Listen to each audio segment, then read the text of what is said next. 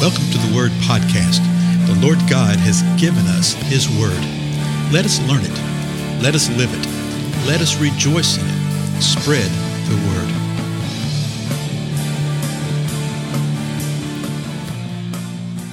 Blessings, everyone. This is Dale. Thank you so much for being with me today on the Word Podcast.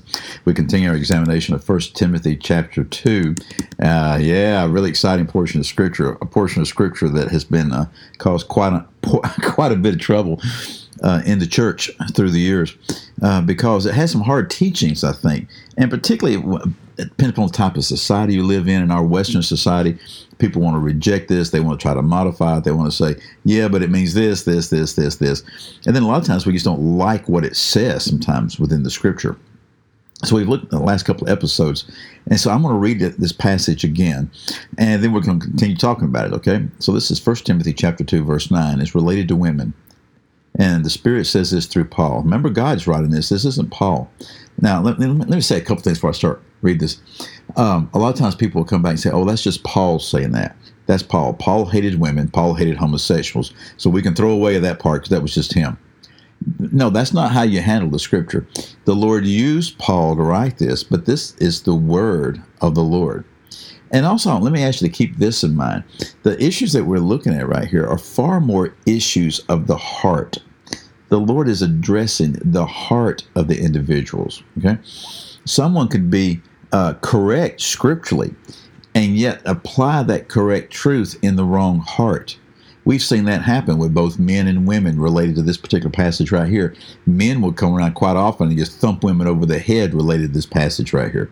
Women will come along with this passage right here and will operate in rebellion. I mean, I've experienced both. I gave an example on the last episode of a time when I was much younger with a gentleman that just didn't know what to do with this and the way he reacted, okay? And so it's really the issues of the heart. And another thing is the Lord is showing us how we are to function together. We get a little insight into it right here. You get a lot more insight into it over in Ephesians and some other portions of the Scripture of how men and women, particularly husbands and wives, are to relate.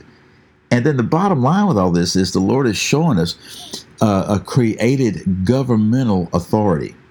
Okay, a created governmental authority within the body of Christ, within relationships with one another, particularly within families. That's what you see in Ephesians, of how we're to operate and how we're to function. So you have all this going on at the same time.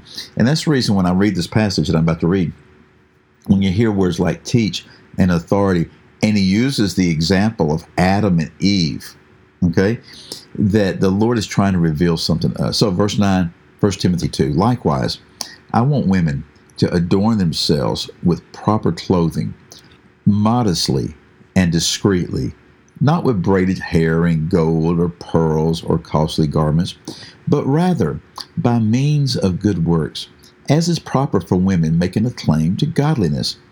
A woman must quietly receive instruction with entire submissiveness. But I do not allow a woman to teach or exercise authority over a man, but to remain quiet. For it was Adam who was first created, and then Eve. And it was not Adam who was deceived, but woman being deceived fell into transgression.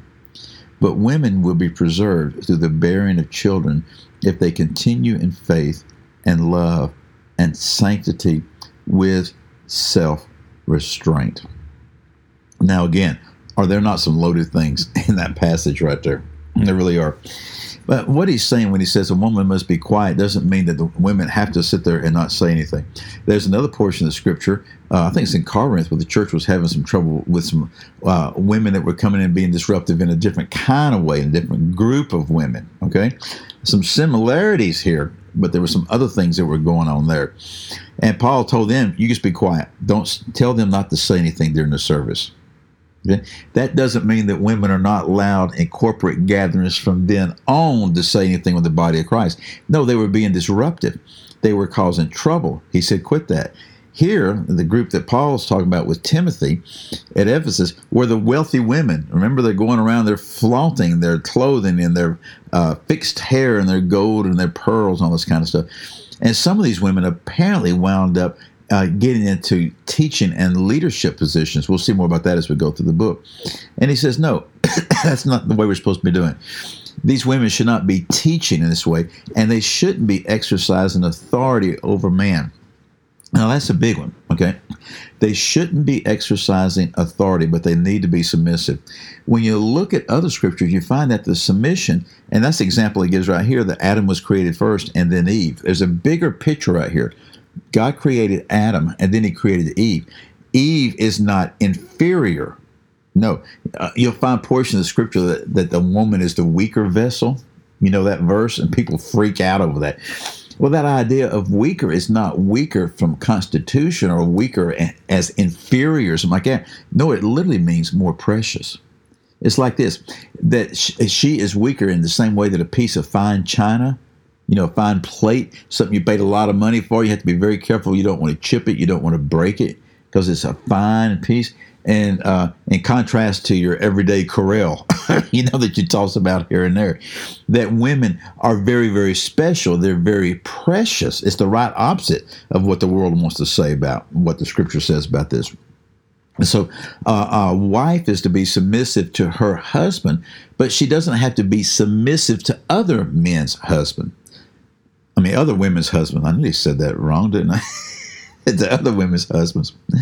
But what we're seeing is that there is a governmental structure. Okay? There's a governmental structure. And he says, don't tell those women not to teach in that way. Now, remember what we saw in the last episode. There's different interpretation. Some people believe that women should never lead, should never teach women in the church. Other people believe this word right here was just for the women at Ephesus. And some people believe that, a woman can lead, can teach, but they first need to be properly trained and educated. I sort of hate that mindset because it's nearly like, well, men can do this spontaneously, but women need to be taught. No, that's not true. Men need to be taught. Men need to have the calling of leading, et cetera, et cetera. But what he's saying is here that this disruption that's coming about is not good, okay? And you need to walk in submission. What you see in other portions, things over in Ephesians, it talks about how all of us as believers are to walk humbly before one another.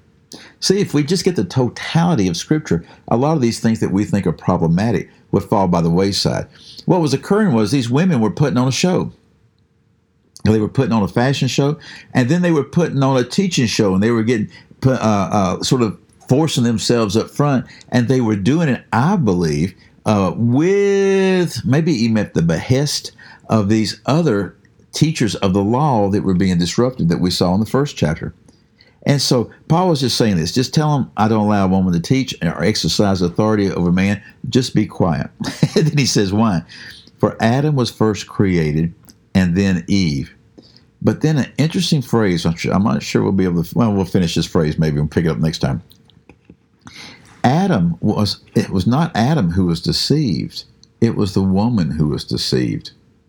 And that's an interesting little nuance that you see in the Genesis story. That the woman was deceived. And here it says, the woman being deceived fell into transgression. Okay, she was deceived and she fell in or happened to come in or walked into transgression. I don't like it when, and you see it everywhere. You see it among the most godly people, and I know why they say it, but they talk about the fall, in Genesis.